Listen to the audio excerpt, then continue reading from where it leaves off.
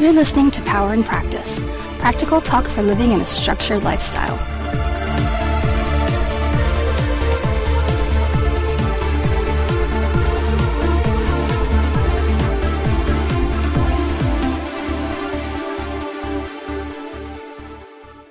Welcome to episode 10, Ripe Play with Tatsumi. This recording was taped at a test meeting in New York City, live. All participants, except for those who've been on previous Power in Practice podcasts, have been cut from the audio in order to protect their identities. Any jumps in topic may be due to a participant's question being cut, but we have tried to keep the flow constant. We must also ask you to forgive any background noise. And now, Ripe Play with Tatsumi. Recording has begun. My name is Tatsumi. I also go by Goddess Tatsumi. I'll go by Tat, not so much by Sumi. And I've been a lifestyle player for about 15 years, a little more. I love playing on the edge. It's something that interests me and appeals to me. And when I say edge, I don't mean sharp, shiny things, although those are nice. I actually mean forms of BDSM that are a little dangerous, little inadvisable to newbies, and items that should not be attempted without proper training. That's the definition I found for edge play. Now, I'm not sure who's supposed to do the proper training, but that's another topic entirely.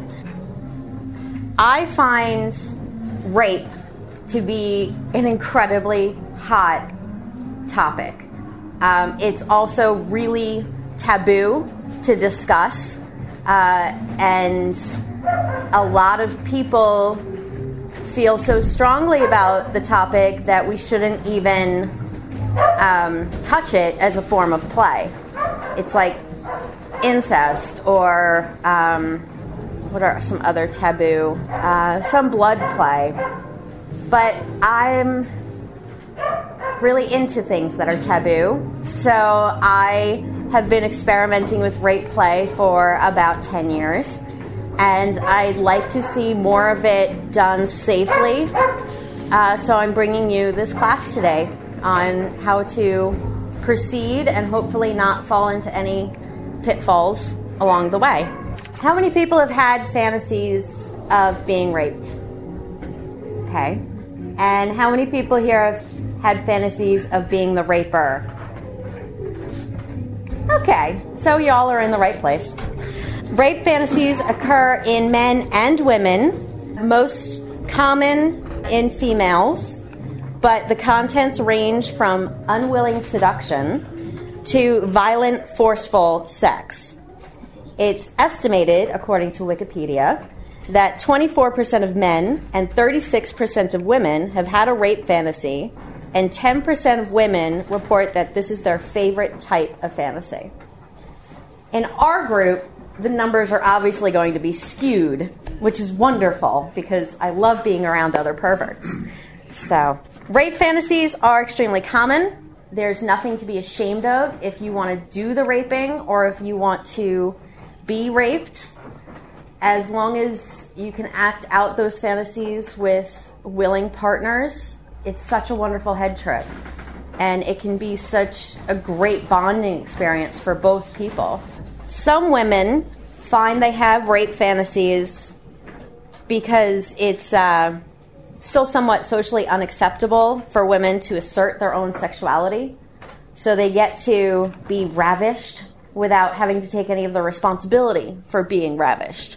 That's not something that's solely relegated to the female gender. Men also have that, probably a little more so because they always have to be the aggressor in vanilla society. So the fantasy of them having the control taken from them is something that can be very heady. In some instances, people who want to act out rape fantasies have had some trauma in their past that they want to deal with and hopefully put a different spin on by acting out this fantasy. That's not at all uncommon, and it is a way to heal past trauma, but it's not something I would suggest if you have past history of abuse or assault then you probably want to speak to a professional therapist before entering into this, and you absolutely want to make sure your partner knows that there are some pretty serious potential landmines that they're going to stumble across when you're playing. I'm pretty sure this is obvious, but the presence of rape fantasies in a community or individual does not mean that we condone rape. Rape is terrible. Actual physical rape is horrible, and we don't condone it. It's taking someone against their will while hot is not something you should ever do in reality. So just putting that out there. I mentioned the word ravishment earlier. Women or men wishing to just be taken and have their clothes ripped from their bodies and their arms forced over their heads and their legs thrown open, and this pirate and the maiden kind of bodice ripper fantasy. It's really hot, and there's actually a lot of books around that exact scenario. I believe they're called bodice rippers. They're romantic fiction. There's a picture of Fabio on the cover, and he's ripping open some chick's blouse. And that whole genre of fiction is popular because this fantasy lives in our culture's subconscious. It's so powerful. Taking someone against their will, being taken against your will, is really, really hot and sexy. One of the things to think about when you're setting up this fantasy is what kind of language do you want to use when you're getting ready to do your rape scene, or maybe you're just still masturbating thinking about your rape scene. There's nothing wrong with that. I'm all for masturbation, but a lot of you already knew that about me. Language is really important. Knowing the kinds of words to use, and more importantly, the kinds of words not to use. Rape fantasies, and I'm just going to keep using the word fantasies, and I'm sorry if that's ruining it for some of you, but there it is.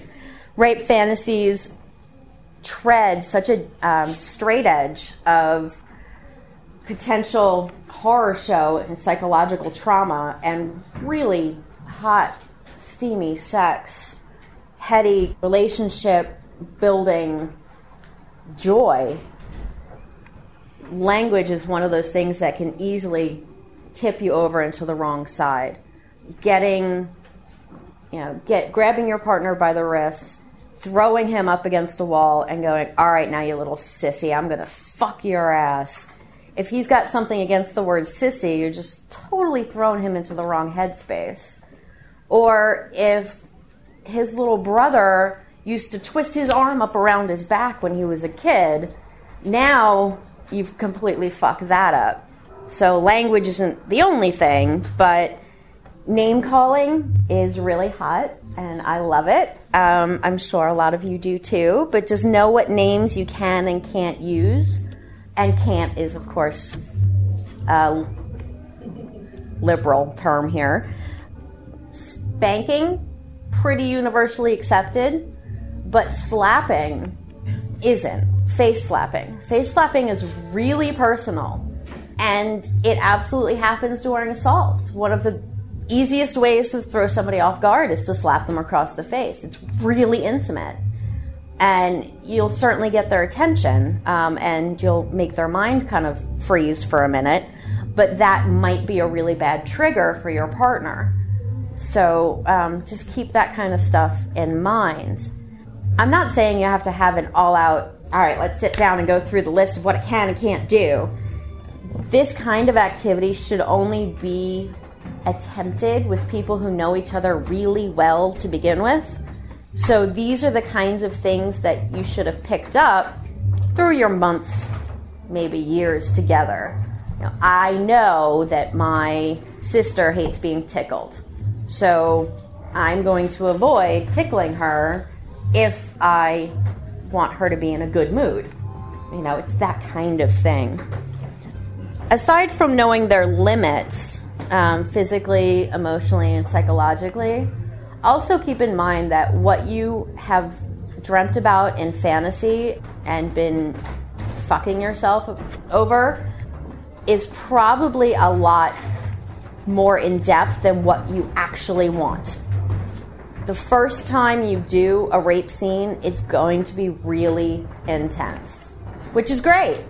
Intense is part of the reason we're here, but you don't have to try and hit every item on your checklist the first time.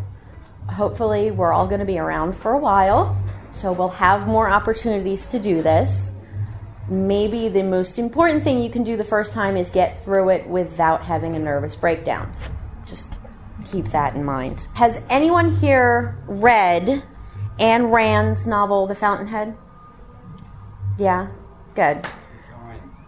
In the middle of that book, and there's a movie too, in the middle of the movie, there is a female protagonist who is raped, and the character explicitly says, he didn't ask my consent, he raped me.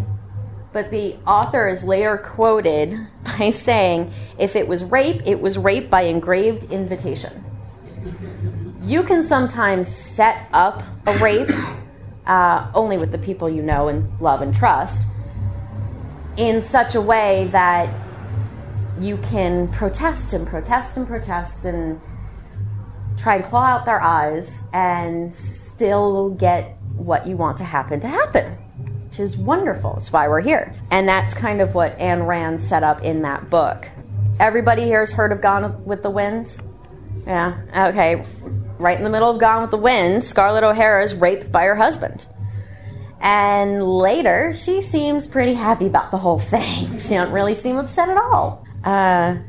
In the film Swept Away, a rich, insensitive woman is stranded on a desert island who rapes her while reciting communist propaganda. Afterwards, she becomes devoted and submissive to him. And I don't know who here is a soap opera fan. In late 70s, early 80s, on General Hospital, they televised the rape of Laura, who later went on to marry her rapist, Luke, and that was the highest rated soap hour in soap opera history, generating 30 million viewers. The wedding of Luke and Laura, raper to rapist. Rapist, rapey, you know what I mean.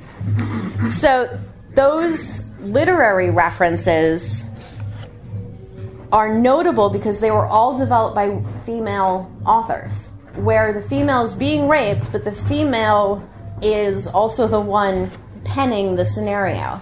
Gender doesn't matter in a rape fantasy. You can be on top, on bottom, you can be male, female, you can be trans, you can be queer, you can be whatever it is you want to be. If you have a will and someone crosses it, you're raped. That's it. That's what it comes down to. Someone doing something sexually against your will. Hopefully that's really hot and sexy, the way that you put it together. And again, look at the bodice rippers for examples. About $2 at any newsstand will get you one of the aforementioned Fabio covers. You can take a look at it's almost a how-to script. You know, the pirate sauntered up to the maiden and grabbed her by the back of the hair, which is a great spot to grab, right back here, and threw her forcefully down onto the deck and made her swab with her dress or whatever. Really hot stuff. The only other thing I'm going to say about gender is, I said it earlier, men can be raped. Not just because they have orifices. You can make the penis erect, whether the male wills it or not. Can manipulate the prostate, and it will respond. And you can turn off his brain. Sensory deprivation. Just blindfold, earplugs, put his brain elsewhere, and his biology will respond to your touch. It is absolutely possible to rape a man, so keep that in mind and have fun with that. No, there's no handout. But men do tend to freeze more than women in a rape scenario. Because of the way society is, men don't think that they can ever be raped. It's just not something that crosses their mind. So if they find themselves in a situation where someone really is making their body do things that they don't want to do, the possibility for psychological meltdown is a little bit higher than it is in women. Women are pretty much raised knowing that it's a possibility. Hopefully one that never happens, but it is a possibility. So keep that in mind when you're playing with men too. And okay, we have about 20 more minutes of me chattering at you. Let me put this on pause real quick and see if there are any questions. Okay, the question was, have I ever raped a man?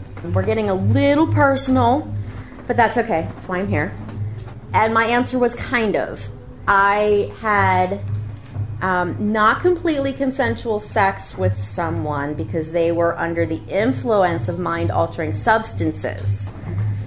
And this was quite a few years ago, and didn't really have anything to do with BDSM. But I know from experience that it's absolutely possible to rape a man, and I'm sorry. The question was one of consent, and how do you rape the willing, if I might paraphrase. Everything we do in the scene is consensual. And it has to be. Otherwise, it's just abusive.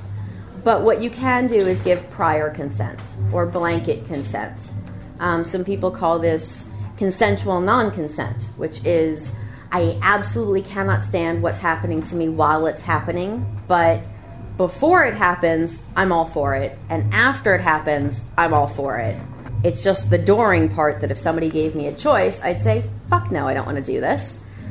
That's an example of consensual non-consent, and the rape scenarios that I am talking about are almost all set up in that way. One thing I'm going to mention, which will make my daddy cringe, is the use of safe words. I am not usually a fan of safe words, but with psychological minefield play, which is what I think rape can be, especially for someone who's had any kind of history of abuse or trauma, using a safe word to let somebody know when they're just going too much, and I know I said I wanted this, but I can't do it today, is, because those kinds of things you might say when you're in the heat of the moment. Okay, Daddy, I know I said I wanted this, but I really don't want this, so could you please stop? Completely reasonable for him to go, no, you wanted to be raped. Guess what? You're being raped. Which is really hot, unless I really meant it. So, I happen to have an 11-year history with my daddy, so he knows when I'm serious and when I'm not. And if he doesn't, well, it's his job to pick up the pieces afterwards. I recommend for all of you that you don't have to pick up pieces. There are such things as safe words. If you can't, if you don't want to use the word banana because that just sounds stupid to you while somebody's fisting you, okay, how about the word mercy? It sounds kind of still kinky, but it's not something you're likely to scream out in the heat of the moment. It's that game you used to play where you bend your fingers back and you scream up on your toes and, mercy. Or uncle, if you got an incestuous thing going on. Maybe that's a good one. Consent is paramount. It's really, the whole thing balances on whether or not there is consent. And knowing that your partner's really not going to hate you the next day is pretty important. And if you don't stop when they want you to stop, they really might hate you. Of course, if you do stop when they really didn't want you to stop, they might be mad, but they won't hate you. They might just be mad. So I'd err on the side of not doing psychological damage. The question was, what are the psychological ramifications for the male top as the rapist in a scene, and what are the potential downfalls I think the men that I've played with have almost all worried that they would like it too much. What if I really enjoy taking control in this way and making you do something that you really don't want to do? What does that say about me as a person? And that's something you have to live with. I mean, that's looking your beast square in the face and deciding whether or not you can still live with the monster that is inside of you. But, you know, we all have that monster inside of us, and I really like pulling wings off flies too. Just because I like pulling the wings off flies doesn't mean it's all I'm going to do every day, all day. You were raised that good boys don't hit girls. Good boys don't hit anyone, but especially not girls.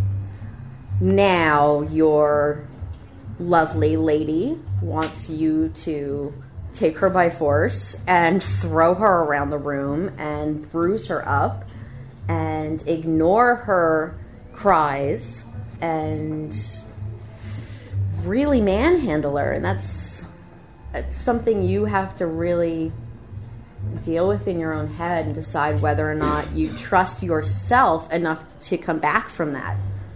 You have to look at yourself in the mirror the next day. Are you going to be able to do it?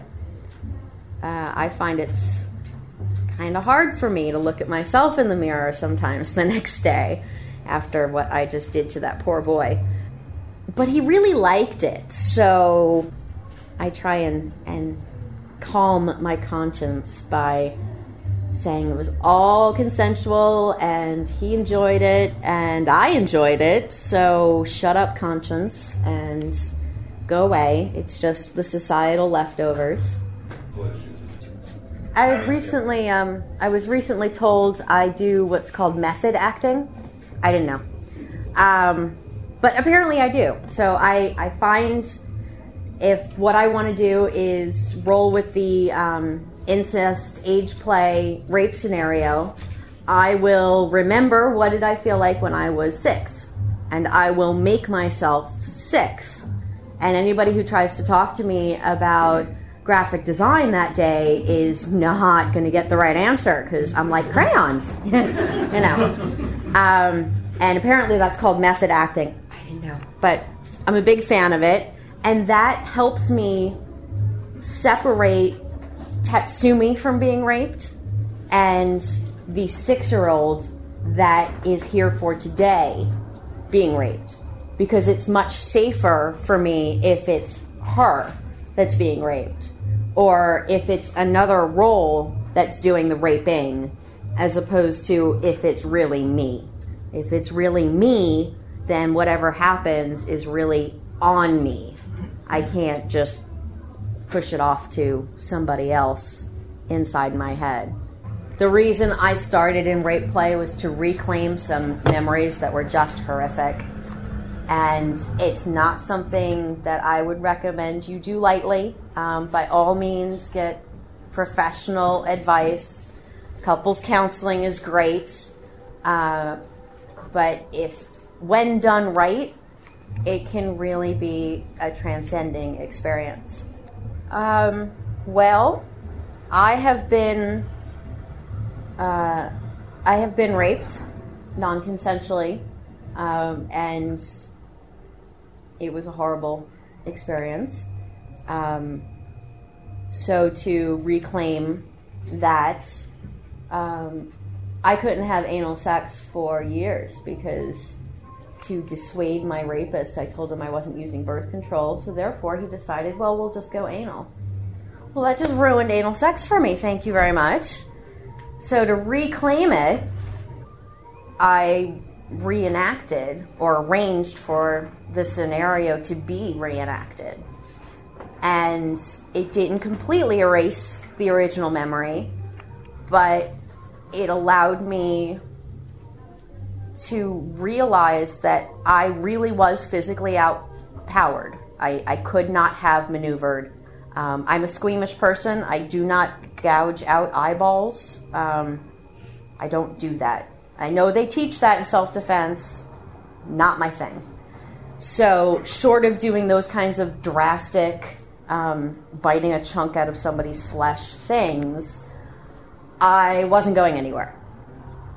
That was a good realization for me, because I had wondered if I had only struggled harder, if I had only yelled louder, if I had only tried to talk my way out of it. You know, maybe I shouldn't have said no birth control, maybe I should have said herpes, you know, whatever I could have said. But after reenacting this scenario quite a few times, it wouldn't have mattered what I said. And that was really important for me to know. My therapist had already told me that, but it wasn't sinking in. You know, I really needed to feel the weight of a huge man on me, pinning me, before I could feel okay in being the victim. And there was a great sense of peace in just letting it wash over me and through me and going, this isn't my fault. It happened. It's past. I really thought the rape had been my fault. Now, when I get raped, it's my fault because I asked for it. But now, I get to revel in it. I get to be ravished. I get to ravish someone. I get to let the person under me, if I'm doing the raping, lose all control. They are powerless to stop me. And for people who enjoy playing with power, it's a really hot head rush. Yeah, this is not 101. This is not stuff you play with casually. You don't do pickup scenes with rape. You can do abductions easier than you can do rapes. So take that for what it's worth. Daddy? I think to some extent that's part of the addiction, though, is, you know, like any other extreme sport, you know, you do everything you can to make sure it's going to come out okay. You hope it's going to come out okay, but really, if there wasn't a small chance it wasn't going to come out okay, it's not a sport. You know what I mean? Because even though it doesn't happen very often, I never feel more of the relationship than right before I do something when I have no idea for sure that it's all ever going to be okay again. You know? It's interesting. You can't protect yourself legally. You can try. Write down your fantasies. Videotape yourself. By all means. You ever see the Sex and Submission? They have the videotape consent before all of the horrible nastiness. And then they have an ending that goes, so was everything okay? And the girl's going, oh yeah, that was great. And she's all spaced out of her mind. Now, if they came back to her like 3 days later, would she change her mind? Hindsight and scene activity isn't always 20/20. I mean, a lot of things happen. You know, girls wake up the next day, guys wake up the next day and go, what the fuck did I do? I didn't want that to get that far. I didn't know what I was doing. I can't believe I actually let that happen. Guilt is horrible for changing your mind. And if you're with people you love and trust and are in long-term relationships with, hopefully they won't sue you for doing what it is you asked them to. Oh no, I think it's an act of hatred. The raper has to hate themselves and take out the anger on the person underneath them, in my opinion. At least when I'm doing it, that's usually the way I go about it.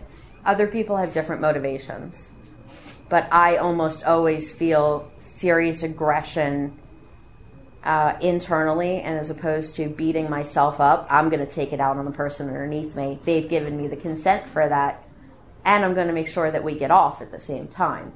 But I believe rape is not motivated by love, even consensual rape. Daddy?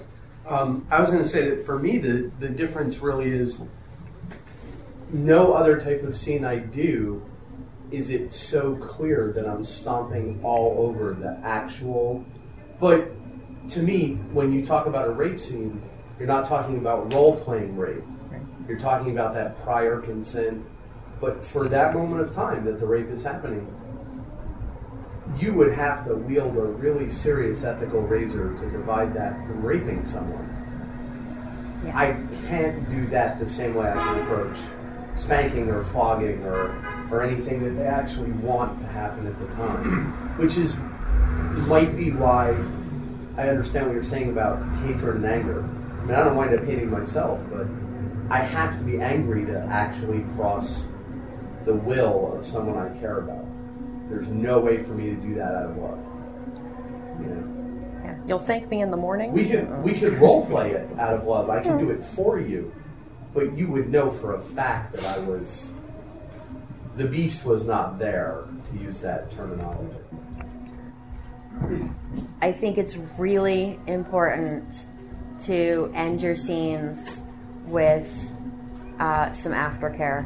I'm not saying you need to cuddle and, maybe that works for some people, but I think checking in with people is really, really important. You just took somebody on a majorly heady psychological trip, or you were just taken on a trip through hell and back. Make sure they came back. Make sure that they're not still in that, oh my God, the world is a horrible place and I can't leave my house, or this is going to happen to me over and over and over again. Make sure that their faith in the world is restored. Make sure for yourself that the connection is still there. And if it's not, cover your ass so you don't get sued. I would suggest you do these things on a Friday night, maybe when you don't have work that Monday. Because going into work on Monday, if you've done it Sunday night, and having your boss yell at you is going to be a completely different experience than when he yelled at you before you were raped earlier in the weekend. You have a really intense flogging scene, and you go into an endorphin subspace. For some people, that lasts like 20 minutes. For some people, it lasts 2 hours. For some people, it lasts 2 days. The same is true about the emotional vulnerability in a rape scene. You can just be fragile. Not that, you're going to break down into tears if the light changes before you get to it. But if somebody in a position of power is upset or angry with you and you were the one experiencing the rape, that's going to affect you differently than it did a week ago. And if you're being properly taken care of by the people you love and trust, it really shouldn't last more than a couple days. If you've never done it with somebody before, start slow. Start really slow, and the vulnerable time should be less. The less intense the experience, the less the shorter the recovery. It's going to be an intense experience your first time. You don't need to make it more intense than it's going to be. Just keep it simple and straight to the point. Vanilla fucking against their will. That's enough to put just about anybody over the top the first time. Then you can start with bondage. Then you can start with name calling. Then you can start with forced orgasm and having them physically enjoy the sensations that are happening to them while they're hating the fact that it's happening to them, and get them to verbally admit that they enjoy. I mean, you can really build it, and the more and more you build it, the longer the recovery period's going to be. So, and once you start playing with that, you'll be able to see your partner usually takes about a day to recover. Teddy David? It's interesting to see the depth of the range that you could choreograph this kind of scene with, because as we started out, I thought of it more of a play scene where two people kind of talked about it, they know each other, this was going to be something done for fun, and you kind of plan out possible scenarios, much like orchestrating a kidnap scene, an elaborate kidnap scene. But when you all started talking about letting out the beast, it takes on a whole different death all of a sudden. And in that scenario, I'm thinking that the top needs at least as much, maybe more, aftercare or some kind of post-processing. Because here the top is still in control, has to think up of how to do it, has to monitor during the whole course of the scene what's going on. And if the beast comes out, if that's an integral part of the magic of that kind of intense scene, well, the beast is kind of like little Jack in the Box. When you turn the crank and the thing comes out, you got to stuff it back in at the end of the night. And that may not be as easy to do as well, it's not easy all the time to get it out to play.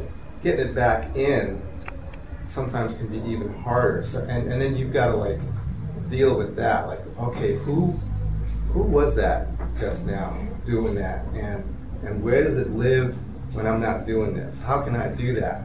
And I've never really done great play on that level, but I have an understanding of what that can do to a top's head just from the face slapping scenes that I used to do, you know, and being able to forcefully overcome the socialization barriers of, no, you don't do this, but yeah, I want to do this, and it doesn't mean that I'm a real prick scumbag because I do this. I'm doing this because we were both getting off on it. So that's it exactly. It's not really a light, like you said. You can't. It can be. It can be a light scene. It absolutely can be. But now with the beast involved. But if you're bringing the beast involved, I have to say that's where I use the word polyamory. Bring your friends and your lovers in, because if you need someone to help you deal as the top, if you need someone to help you deal with putting that thing back in the depths of your soul, then you have to give your bottom over to somebody else. And if you've got a leather family, then by all means, you know, have her sister come in and take care of her while you go try and wrestle that beast back to its grave. I think you should also keep in mind, whose fantasy is it? If the bottom is saying, I want to be raped, then that is not the time for the top to go, I want to rape someone. Take turns. Take care of each other.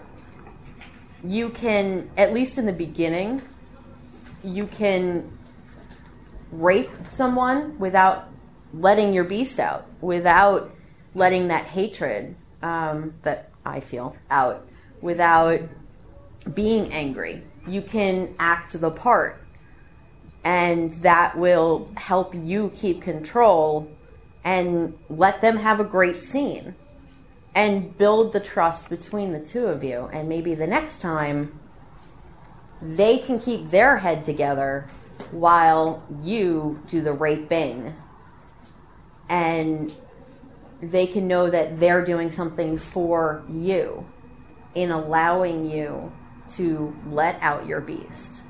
I know when I first got into this, I was all like, let me see the biggest, baddest part of you there is. And the guy I was with at the time, it's like, you don't want any part of it. I'm like, yeah, I do, yeah, I do, yeah, I do. No, you don't. And you know, he was right. I didn't want any part of it. But I don't blame him for bringing it out, because I begged and pleaded and wanted to play with that toy. And when he brought it out and I started screaming bloody murder, I didn't run for the hills.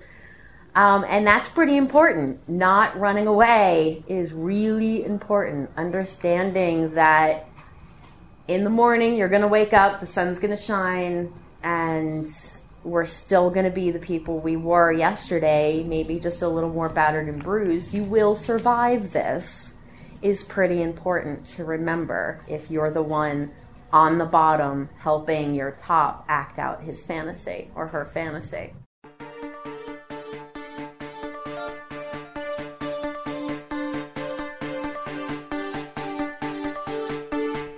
You've been listening to Power in Practice.